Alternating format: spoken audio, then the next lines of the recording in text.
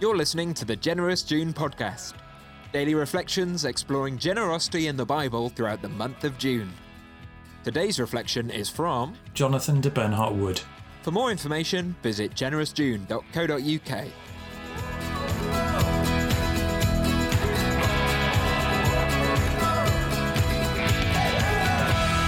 Oh, I love the story of Zacchaeus. I remember hearing it countless times as a child. It was always a Sunday school favourite. So many colouring in sheets were done on this story. I liked the impossibility of spelling his name. I liked the fact it said he was short. As a small child who spent too much time not being able to see anything, I could identify with that. I could picture him clambering up the tree to get a better view.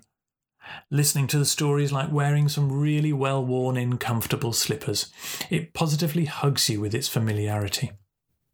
And yet, I read a different translation of this story recently, and it turned it completely on its head. I was stunned. How could there be more than one interpretation of this story? It's really straightforward, surely. This is a simple repentance leads to forgiveness story, no matter how bad the crime. And boy, being a tax collector was a crime. These were natives in league with the occupiers, whose taxes kept Israelites in poverty, whilst taking their own cut of the taxes they charged so that they could live a life of plenty. And they were involved in money, of course, the root of all kinds of evil. As the Pharisees said of Jesus, he's gone to be a guest of a sinner, which of course Jesus did a lot. But there is one word which doesn't appear in some translations, and that word completely changes the story, and that word is will. If you read the same story in the Revised Standard Version, Zacchaeus doesn't say he will give to the poor. He says, I give to the poor. He doesn't say he will pay back 4 times if he has defrauded anyone. He says, I restore it fourfold. He's not saying what he will do. He's saying what he does do. This isn't a story about repentance. This is a story about giving. About someone who works in a morally questionable role, in a morally questionable economic system, but tries, despite that, to be generous and compassionate. Now, I'm no biblical scholar, so I can't say with any authority which translation is more accurate, but it is interesting to see this story in a different way. After taking out the will word, it does mean the story makes more sense in some ways. Zacchaeus is known to Jesus for a start. Well, he would be if he's the only remotely ethical tax collector in Israel. And it makes sense as to why he's so desperate to see Jesus. He's reviled by his fellow Israelites. They hate him. The Romans no doubt think he's bonkers for giving half his stuff away.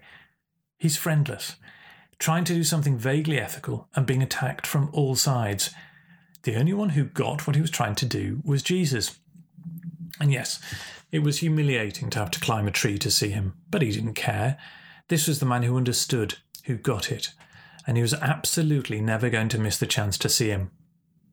So I think in a funny way, Zacchaeus is a role model, however you read this story. If it's a simple repentance leads to forgiveness story, then absolutely he is a role model. He turns his life around, he puts money in its place, and he is completely repentant. If it's seen in the other way, though, he's also a role model, because he is someone who is trying to work within a system which is not right and leads to suffering and hardship, but he's trying to make it better, more just, more ethical, not by changing what he does, but by changing how he does it. Not by what he earns, but by what he gives away. Thanks for listening to today's Generous June podcast. Listen again tomorrow for another reflection and visit generousjune.co.uk for more information and find out how you can get involved with Generous June.